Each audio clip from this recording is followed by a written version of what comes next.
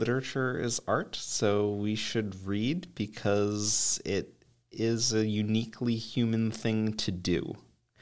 It's part of what it means to be human, is to read. Explore widely and be open, right? Don't go into something thinking that, oh, I'm probably not going to like this, or I'm probably going to like this, or this will probably be interesting, or this will probably be boring. Going in with presumptions effectively closes that question asking, right? If you go in with a preset idea, you're already targeting your attention in a certain way. But if you leave your mind open, you say, I'm not really sure what this is going to be like. Let me take a look at it and see. That's where those avenues of inquiry will open up more.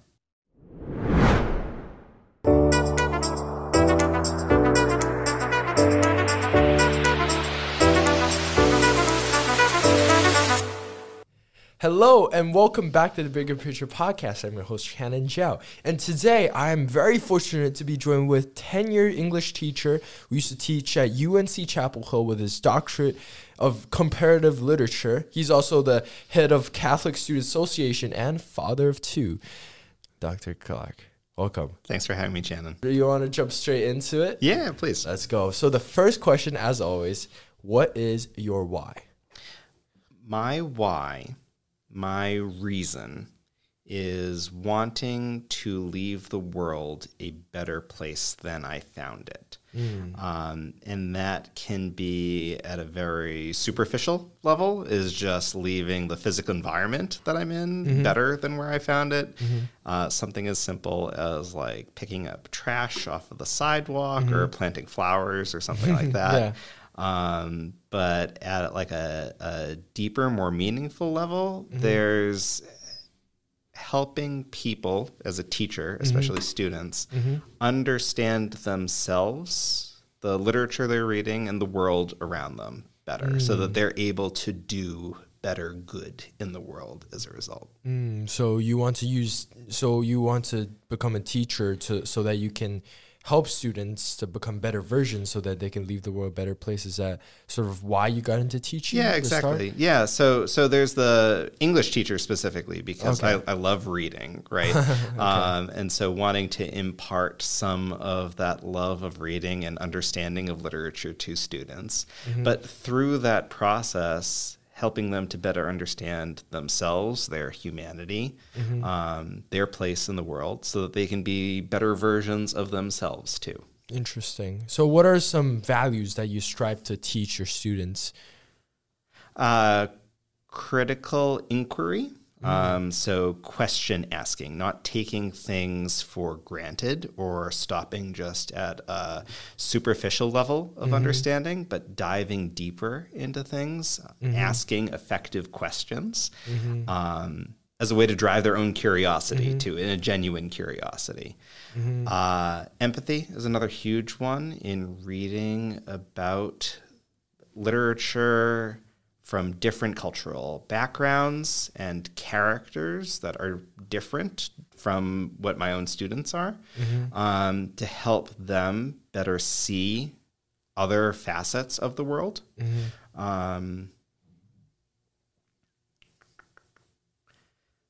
other value that I want my students to learn, I think, is creativity, right? Right, yeah. So to not just receive and be a receptive learner to passive learner in reading, but then to go out and produce in their own words some creative interaction. So starting off on critical inquiry, how important is it to have critical thinking in our modern society? Or how would you say critical thinking would help us? I think that's key. So you were in my rhetoric class, for instance. It's like all language is meant to communicate something from the speaker or writer to the the audience that's listening to them.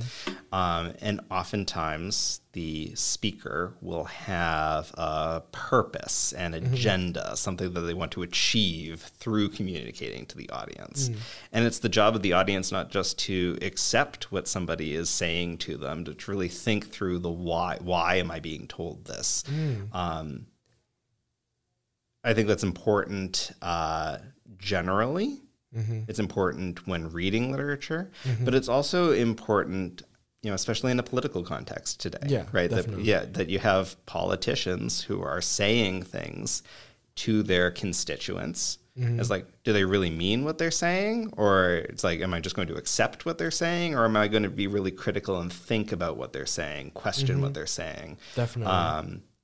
And that's how we, I think, have progress and not just acceptance of the status quo. Not just be sheeps, but also just be creative thinkers. So we are individuals that we can make decisions for ourselves. That's right, and active participants in that process. Active participants. Yeah. So on that question, what do you think are ways that people can develop critical thinking? Reading, asking questions, coming up with answers. And asking more questions. I think it's a case of practice makes perfect, right? When you start asking questions of things, oftentimes, they're really going to be simplistic questions, yes, no style closed-ended questions, right? And that with greater practice, you're able to ask more sophisticated, deeper, open-ended questions. Interesting. So on that a good question to follow up that question is how to ask a good question. I think that's an important skill that everyone needs, and definitely in critical thinking aspect, but also just in general. How do we formulate a good question? How do we challenge ideas? The two interrogatives that I most like to begin with are how and why, because those get into the really deeper meaning underlying something. If you ask yes/no question, that's fairly closed-ended, and even if you ask like what, when, where, who, those can be good starter questions, but oftentimes that leads to, some concrete piece of information. It's the how and the why type of questions that really get below the surface into the deeper meaning. Interesting. Yeah, that's sort of, I love how you brought that up, because that's my intention of starting with why, asking you the why at the first sentence, because that sort of already immediately skips past the superficial level, as you mentioned, because I think that's really important in the modern context, or just in general, to dive deeper, to think deeper, because a lot of informations are just informations. They aren't really yours, or you don't really learn them if you don't like really understand the deeper meaning behind it, like you were saying about critical inquiry, right? And I think asking these questions also connects to curiosity, which is something you really value. So how important is curiosity? It's immensely important. And I think that this should be the foundation of the question asking. It's not just asking questions because you're told to, or asking questions because you think you're supposed to, but asking questions out of a place of genuine curiosity. And I think practicing by asking questions is how you develop further curiosity about a subject. But also go with where your interest is in the first place. Don't come up with a question just because you think it's a good question, like a quote-unquote good question. Yeah, like asking a question for the sake of asking a question. But think it's like, what's really of interest to you? What do you want to learn more about, right? And start from there, and that's the direction that will really make for effective and interesting inquiry. Interesting. So I think what goes along with it is this, because to find out what we're curious about, there's also that sort of self-search process too. So what are your suggestions to people to find what they're really curious about and find out? Explore widely and be open, right? Don't go into something thinking that, oh, I'm probably not going to like this, or I'm probably going to like this, or this will probably be interesting, or this will probably be boring. Going in with presumptions effectively closes that question asking, right? If you go in with a preset idea, you're already targeting your attention in a certain way. But if you leave your mind open, you say, I'm not really sure what this is going to be like. Let me take a look at it and see. That's where those avenues of inquiry will open up more. I love that. And one thing that I really connect with it is also with people too. A lot of times we may have presumptions of other people and like stereotypes or also assumptions of other people. But then if we're open-minded, we would see that a lot of people aren't just who they appear they are. And that's something that I've been really striving, and that's sort of something I was trying to say with my message to the Animal Messiahs too, is also to sort of get past the layer of the presumption, also get into get past like this superficial layer and get deep, really know yourself and surround yourself with like exactly get past that superficial level to that deeper level. And I think that's really essential, and that comes with a critical inquiry. And let's move on to the third point on empathy. So how does one develop empathy? There is a great book that unfortunately I can't remember the title of now. I think it War for Kindness, maybe, that the faculty actually read over the summer this past year, that presented empathy as a skill that everyone can develop rather than an inherent quality where some people are more or less empathetic than others. Interesting. And it was an idea that I was very attracted to because I have the same approach to writing. Lots of times students come and say, oh, I'm a really good writer or I'm a really bad writer. And there's this closed mindset to it that it's like there's just an inherent quality that I'm either good or bad, and that's never going to change. That's good. With writing, I like to approach it as a skill that, yes, you'll have some people who are naturally more talented writers and some people who are naturally less talented writers, but everyone can practice and develop those skills further to become better writers. In the same way with any other talent, right? You'll have some people who are naturally better singers than others, but everybody can practice in order to become a better singer. And this book's argument is that empathy is the same thing, where there are going to be some people who are naturally more empathetic than others and other people who are naturally less empathetic than others. But everyone can work on developing those skills of empathy in order to become more empathetic versions of themselves. Interesting. So how do we do that? It's a hard. That's the topic of the book. Question. Part of it is talking with people, communicating with people widely, right? Not just the same group of people that you're used to. Not the tribe is the term, so the people that you identify with the most, but people that are different from you, that come from different backgrounds.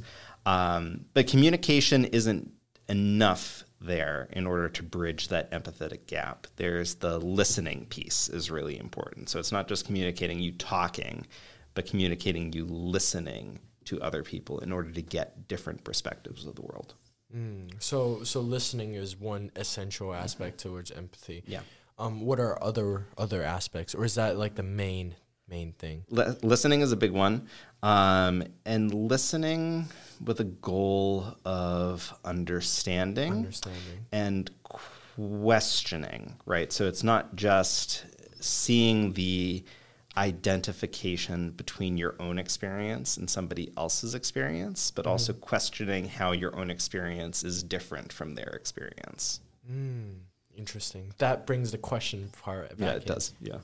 What is true empathy in your perspective, in your definition? True empathy is tough. I don't think that true empathy in the sense of like perfect understanding of another person is possible, right? Because everyone is their own individual. Everyone has their own individual personalities. Everyone has their own individual backgrounds. And so the idea of like true empathy, perfectly understanding someone else, I don't think that that's possible because everyone's unique. But I do think that empathy, in the sense of trying to better understand others and to understand your experiences and how my own experiences have some connections to them, that I think is possible. So I think that's the goal with empathy, is to better understand who you are by listening to your experiences and to try and figure out how my own experiences relate to them. Yeah. Yeah, and that's different than sympathy. And because I think we talked about this in one of our classes. What is the main difference between empathy and sympathy? So sympathy is feeling something for somebody else, and empathy is feeling something with somebody else, right? So sympathy is like, you just went through a trauma, I feel bad for you, but I don't really understand that feeling, and I don't really try to understand that feeling. Yeah. Empathy would be, you went through a trauma, let me try to better understand what it is that you're feeling and help you by relating it to something that I personally have felt too. Interesting. Yeah, because like sympathy is sort of, I think there was a picture that was really good. I remember this. Sympathy is a person standing outside watching through the window, sort of seeing what's going on and having feelings for it, but not really doing anything, just standing outside the window. And empathy is when a person is sitting right next to another person, you know, holding them or something, and trying to feel them. I think emotions, feeling another's emotions, I think that's one of the biggest parts towards empathy. Exactly, and it's a much closer connection. Do you think the empathy and emotions, is it connected? I don't know about specific like Greek roots and all that. No, so M is into and emotion. I'm not sure what the root of emotion is though, but the M in empathy is into. Perhaps it could be connected. Could be. Emotions into your heart, perhaps. I don't know. I think that's the interesting thing about literature, and I've only recently started to develop passion. But I think that's really cool, because once you start to develop your curiosity and passion, I think any subject could become fun. Absolutely, you know? It's a transferable thing. It's right? transferable, and it really comes down to prejudgments. Because if we have prejudgments on a subject, we wouldn't really find, like, sometimes even though if we do find passion, we would convince ourselves to not find passion in some sense with the prejudgments and all that. Because I did notice that sometimes before, like for example in biology, because I had a horrible bio teacher in my middle school years, I just prejudged myself to never find passion in biology.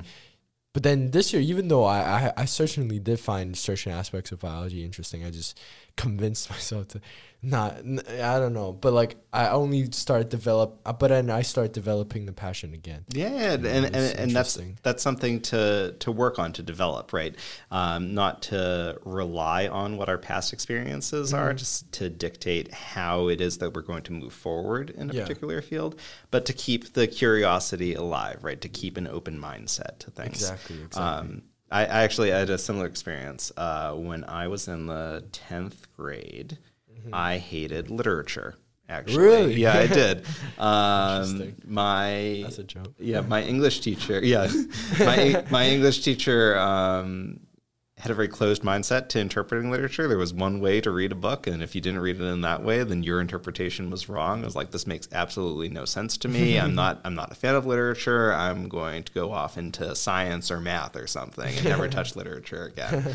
And then in 11th and 12th grade, my English teacher, I had the same one both years, sort of opened up my perspective to literature. And so because I kept that open mindset going in there, not thinking, oh, this is going to be just as terrible as it was before, I was able to engage and appreciate literature more and eventually become an English teacher because of my 11th and 12th grade teacher. So you swapped a teacher? Or is the same teacher? It was a different teacher in Oh, it was a 10th different grade teacher. and That makes 11th and sense. 12th grade. Yeah. Oh, and a different teacher sort of brought a new lens towards literature. Exactly, That yeah. brought your curiosity into literature. Last thing on the value part, and we'll sort of jump back into English, but creativity. You mentioned creativity is something that is really important. How do we sort of transform what we know or our curiosity and turn that into something productive and have the creativity aspect involved with it? I think it comes back to exploration again. To be creative is to work with models and then play with those models. So people who read widely tend to be more able to be creative in a wide range of ways because they've had exposure to a wide range of models. So that's the piece. Creativity doesn't mean coming up with something entirely from scratch. You can build off of what has come before and play with it a little bit imaginatively in order to create something new. But you don't have to create it from scratch. You can build off of things. Yeah, and that's I could sort of build this connection with music. There was this, I think Ed Sheeran did this show or something, and he said, "You give me any song and I can play with 4 chords," and then he did. And then that was sort of interesting for me to see because I recognize how a lot of songs are actually very similar. The structure is similar. The sort of the background chords are similar. The music structure is sort of similar. The bass is similar. But then based off of the bass, they sort of have their creativity on top of it, and to have different songs and different innovations. I think that really makes it easier, because you don't have to like come up with every single note by yourself. You can have like a pattern that you abide by, but then you just sort of mess around with it. Yeah, it's like a layering effect, right? So if you have a basic pattern that you're building off of, then that allows you to play more with the piece above that, the creative element.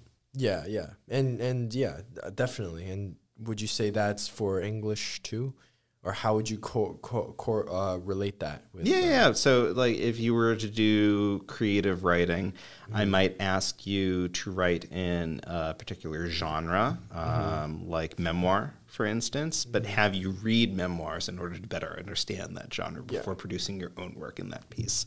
Or oftentimes with creative writing, you'll respond to a particular prompt. So not just come up with an idea, write me a story, right? But responding to a particular prompt in some way to give you direction, and then building on that. Interesting. And I think it's this is the perfect timing to jump back into English. So what is so fascinating about literature for you? To me, literature is an art form. It's a written art form. And like any art, it has intrinsic human value because only humans produce art. As a result, all art, I feel, should be appreciated, studied in order to be better understood because it is uniquely human. And so that's what I do as an English teacher, is to try and help students to better understand literature so that they can better appreciate literature. Yeah. Interesting. So literature as an art, I don't think I've heard of that before. Oh, really? Yeah. No, so that it's sounds pretty cool. It's like it's music, painting, visual arts, right? Literature is a written art form. And we think of like poetry especially as poetry, being, right? Yeah. But to me, it's all literature is art. It's just some of it is in verse, in poetry form, but others is in prose. But a novel is still artistic. Do you think nonfiction can also be an art by itself? Yeah, I think art is in the eye of the beholder. I love that phrase. So if someone sees nonfiction as being artistic, that makes it art. What's the quote again? Sorry. Art is in the eye of the beholder. Art is in the eye of the... So it's whoever is looking at it. If they consider it to be art, then it is art. And so like a carpenter who works very hard on constructing a chair, other people might view it as just a piece of furniture, as something that has a use to it. But if the carpenter views that chair as an artwork, then it becomes art. It could be. You see a lot of furnitures that are decorated very nicely and in special patterns. And I think everything could be an art. Talking could be an art. Talking could be an art. Yeah. Because it's in the eye of the beholder, anything could be an art as long as someone perceives it to be art. Interesting. So, what is so speaking of the art of literature, what is so special about literature for you compared to other forms of art? It calls to me in a certain way. I think that the way it uses words in order to convey meaning to its audience. So the words represent ideas, but they also are separated from those ideas in the same way that like a painting, right, might represent something at a deeper level. And to me, it was just the words of it called out to me, painted images in my mind in a way that were so vivid and detailed, in a way that I really never connected with another art form in the same way. And I like other art, just like I sing. My wife and I, we met singing. Really? Yeah, but literature, it called to me in a different way. So, like the descriptions, the vocabularies, and the art of sort of putting different descriptions together. How on that point, how can one, so as a student, develop that quality to be more descriptive and be more creative with our literature? Because I think that's one thing that I struggle with a lot. When I was writing my college essay, my parents or like my counselors or people I show to, they always say that, oh, you're writing so bland. It's not colorful enough, and that's something that I struggle with a lot. So how can we develop the skill to paint with our writing? Yeah. If that makes sense. It's practice, but there are specific steps that you can take, right? The goal there being to put the image that's in your mind, to convey that through your words clearly, so that a similar image enters into the mind of your reader. What I would typically recommend is to not just limit yourself to visual descriptions. I think that's a lot of the times what we think through, right? When you picture something, even that word picture, right, is visual, right? But really, any of the external senses, seeing, hearing, smelling, tasting, touching, you can convey an impression in any of those ways. And so to think through, all right, this idea that I have, how would I describe what this looks like? How would I describe what this sounds like? And to start off with that and then see which one of those senses has the most specific meaning to you as the author, and expand upon it. Just keep going. And then once you have all of that information down, pick out which you think would be clearest to your intended reader.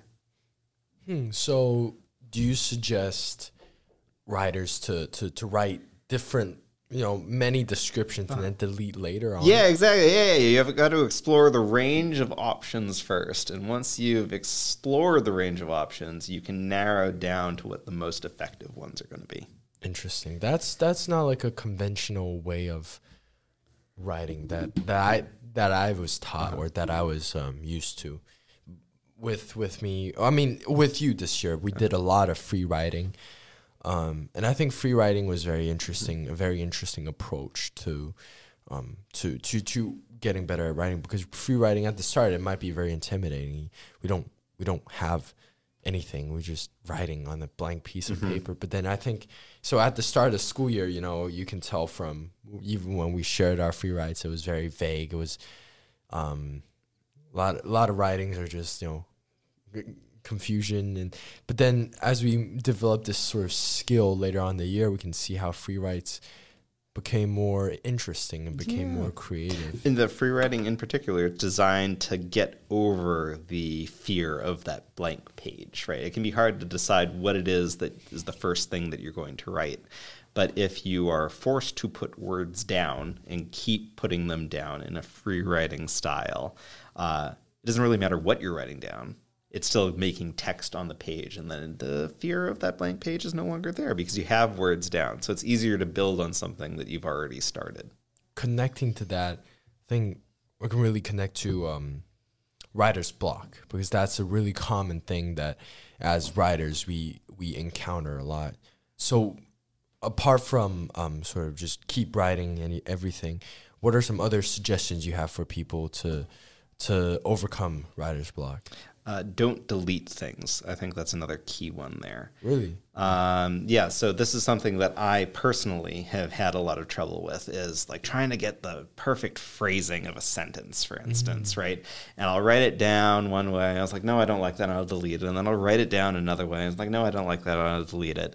And so keep on going back and forth over the same sentence. Whereas if I had just left that sentence 5 different ways, I could then decide what I like best about each one of those versions in order to pick it.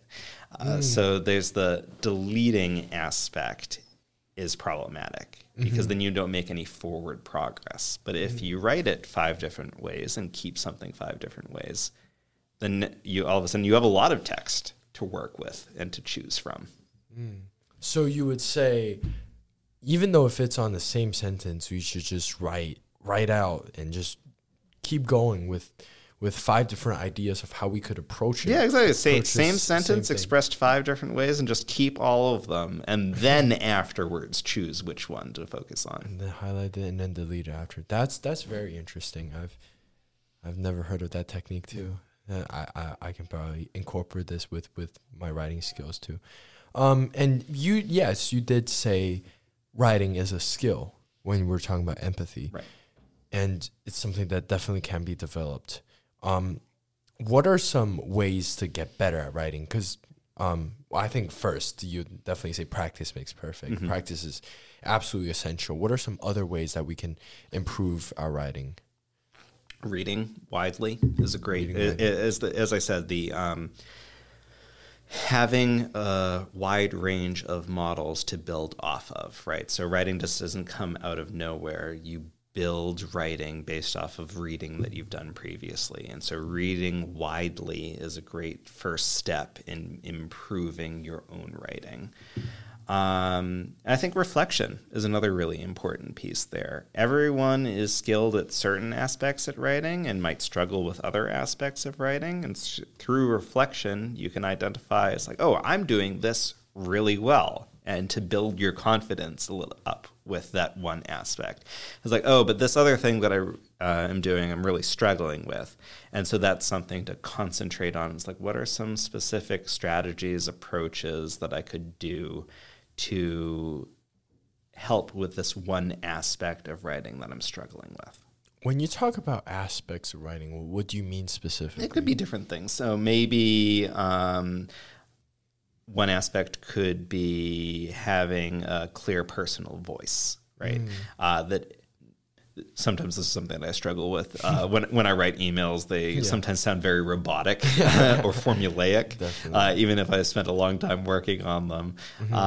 And so I know that that's something that I personally work on and I'm particularly attentive to. So I might draft an email initially and then say, okay, let's assume that this sounds robotic to my reader.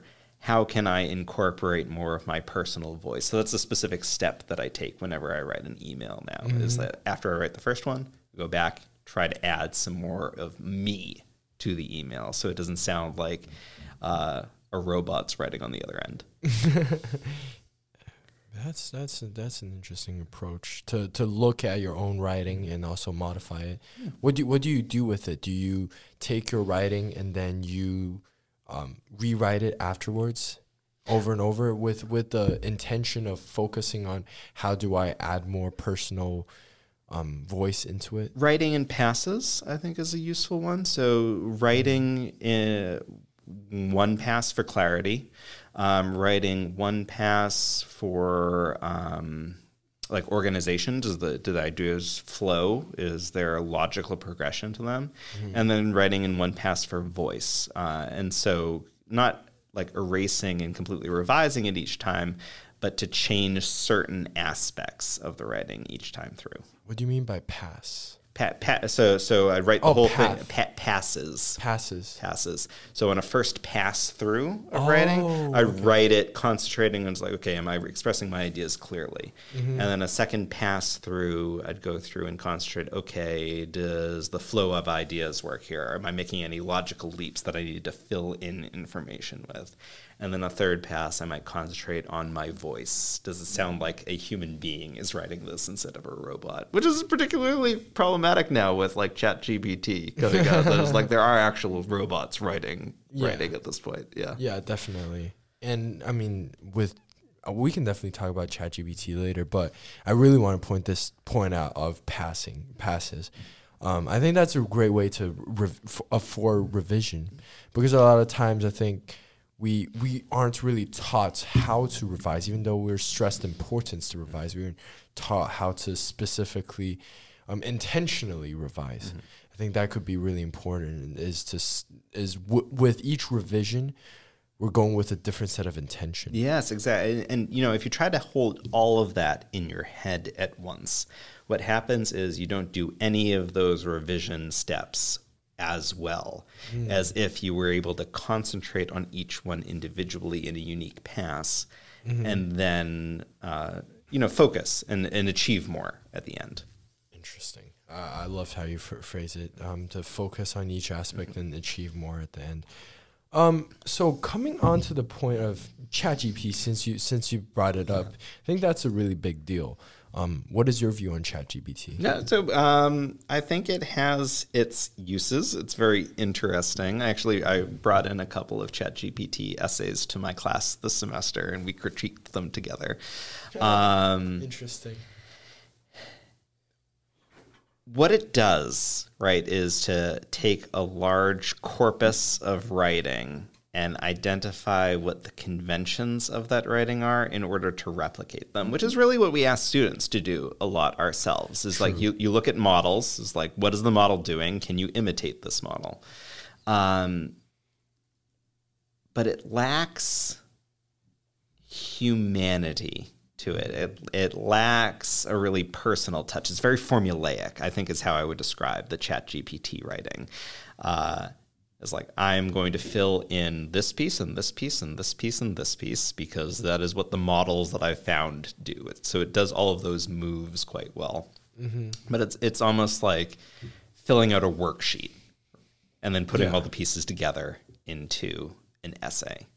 And so my students and I, we looked at a mock essay from ChatGPT on the same topic that they were writing about.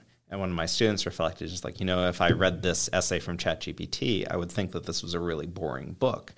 But having read it now and having had our class discussions, I can see what's interesting about it. It's like, good, that's what you should try and focus on in your writing. It's like, if it's interesting to you, try to convey that interest to your reader some way.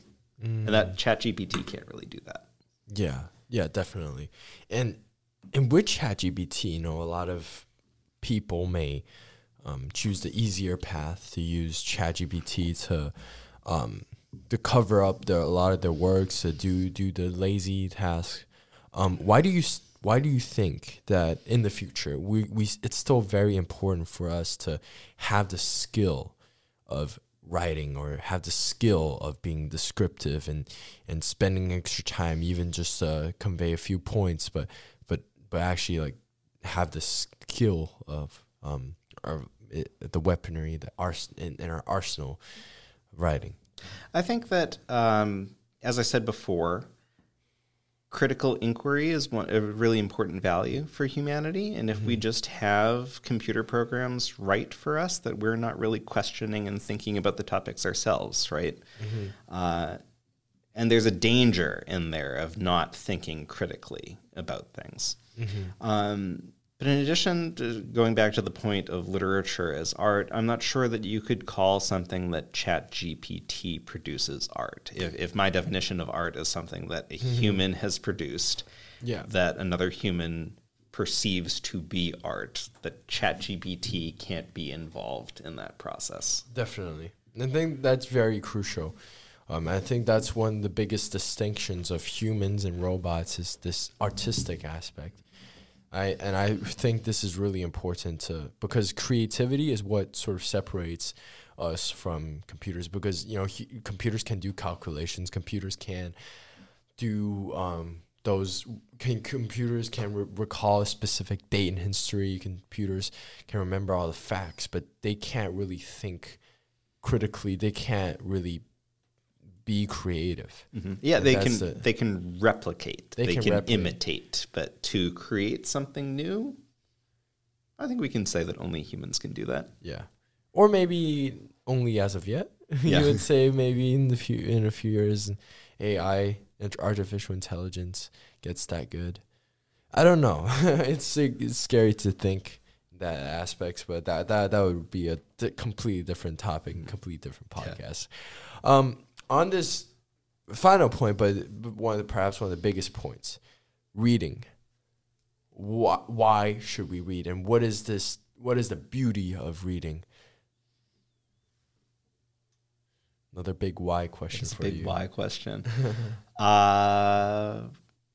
I said, literature is art, so we should read because it is a uniquely human thing to do. It's part of what it means to be human, is to read. That being said, I don't think that you need to read everything. We're not going to, no person would have time to read everything. And so with that genuine curiosity, be open to different genres, be open to things that you might not think are of interest to you. Don't be closed-minded in that way to say, I'm probably not going to enjoy this, so I'm not even going to start.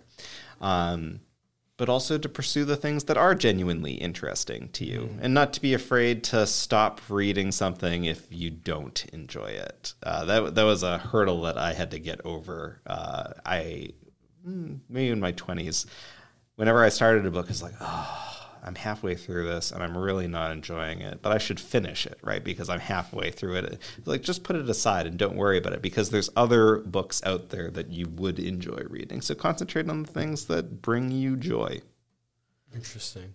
And I think a big point following your point on reading what you're interested in, I think a lot of people don't read nowadays, or don't find time to read nowadays. I really don't believe this concept of you can't find time, because there's always time.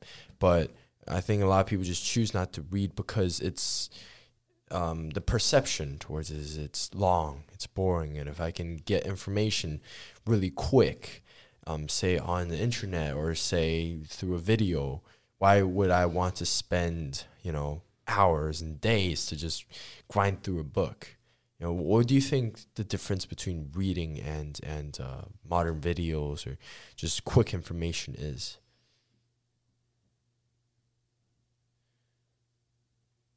I think videos have more visual appeal, right?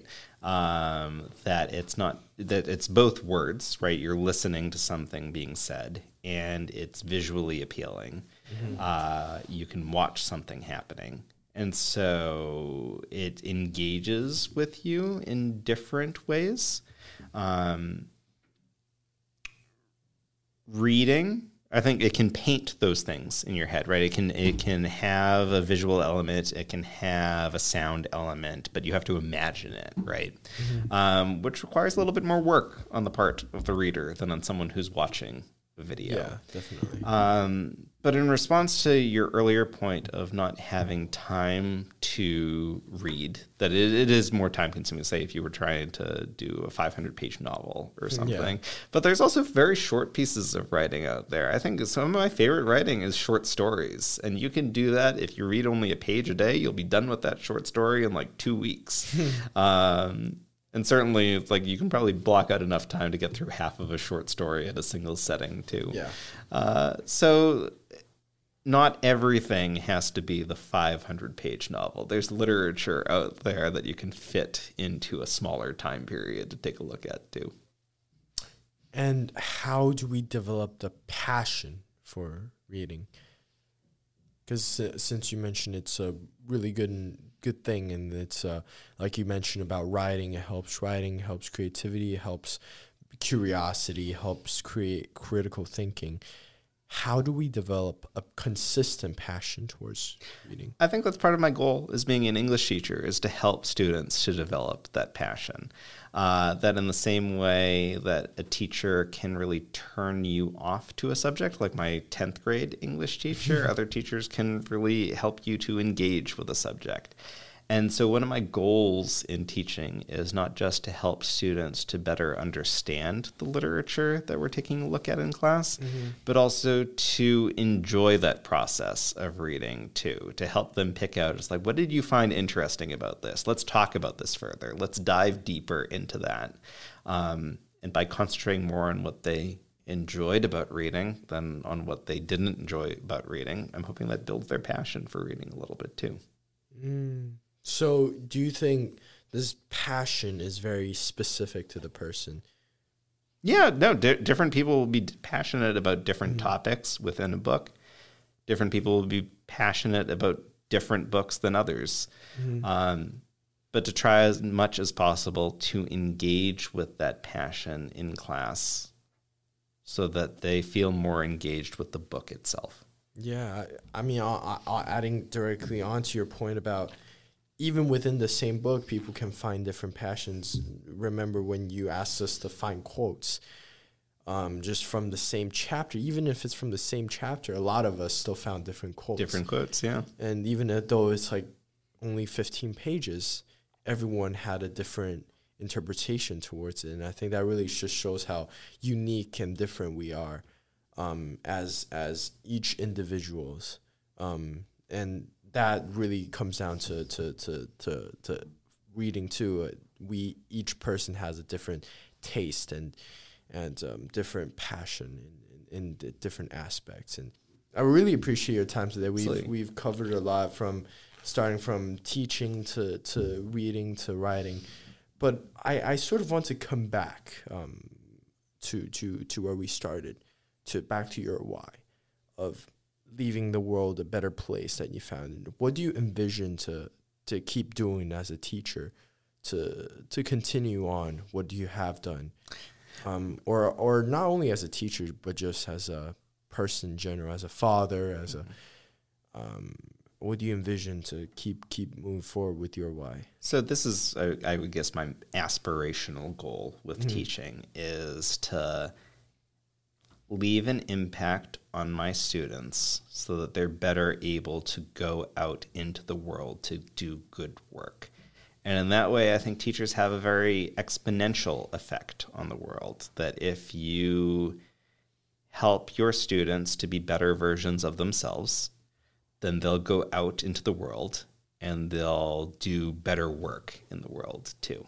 And so that, I guess that would be my goal there, is to help my students to be better versions of themselves so that they're able to go out into the world and contribute more to improving the world.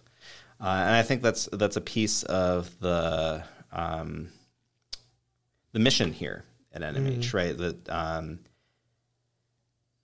living lives of purpose and humanity in order to then bring that further out beyond the confines of our campus and into the rest of the world. So developing the humanity, developing the understanding, and the developing the qualities, the values in students, and so that students would use that ability and knowledge to incorporate and help other people. That's right. That would be a positive cycle. Yeah, the all of it, the critical inquiry, the creativity, the genuine curiosity, things that aren't just going to be confined to the English classroom, but that they'll use and transfer with them throughout the rest of their lives. Yeah, in all aspects too, not only in English classes. And I think that's one of the most important lessons, is that the things we learn in classes or in just one class shouldn't be limited to one class. Like you said about reading earlier, everything is widely connected, and it's really important to use each skill to develop skills and to apply in all aspects. Love it. I really appreciate that. If you can give a listener one advice, what would it be? Find the reading that interests you, because it's out there. So that takes a lot of, like we said, curiosity, exploration. It might take time, but there's some reading out there for everyone. So everyone should develop the passion to read. Love it. Thank you so much, Dr. Clark. Did you have a good time here today? Yeah, you had a great time. Thanks so much for having me, Channin. I'm really excited to be able to talk with you. It's much better than not much better than I thought. I mean, I knew it would be great, but I didn't expect us to dive so deep into aspects such as we had a wide range of topics. We did have a wide range of topics, and but I think it was still very organized, and it was great to have this talk with you to know more about not only writing but also with thinking and reading and everything. And I really appreciate this. For listeners, thank you all so much for joining, and I will see you in the next episode. Bye bye.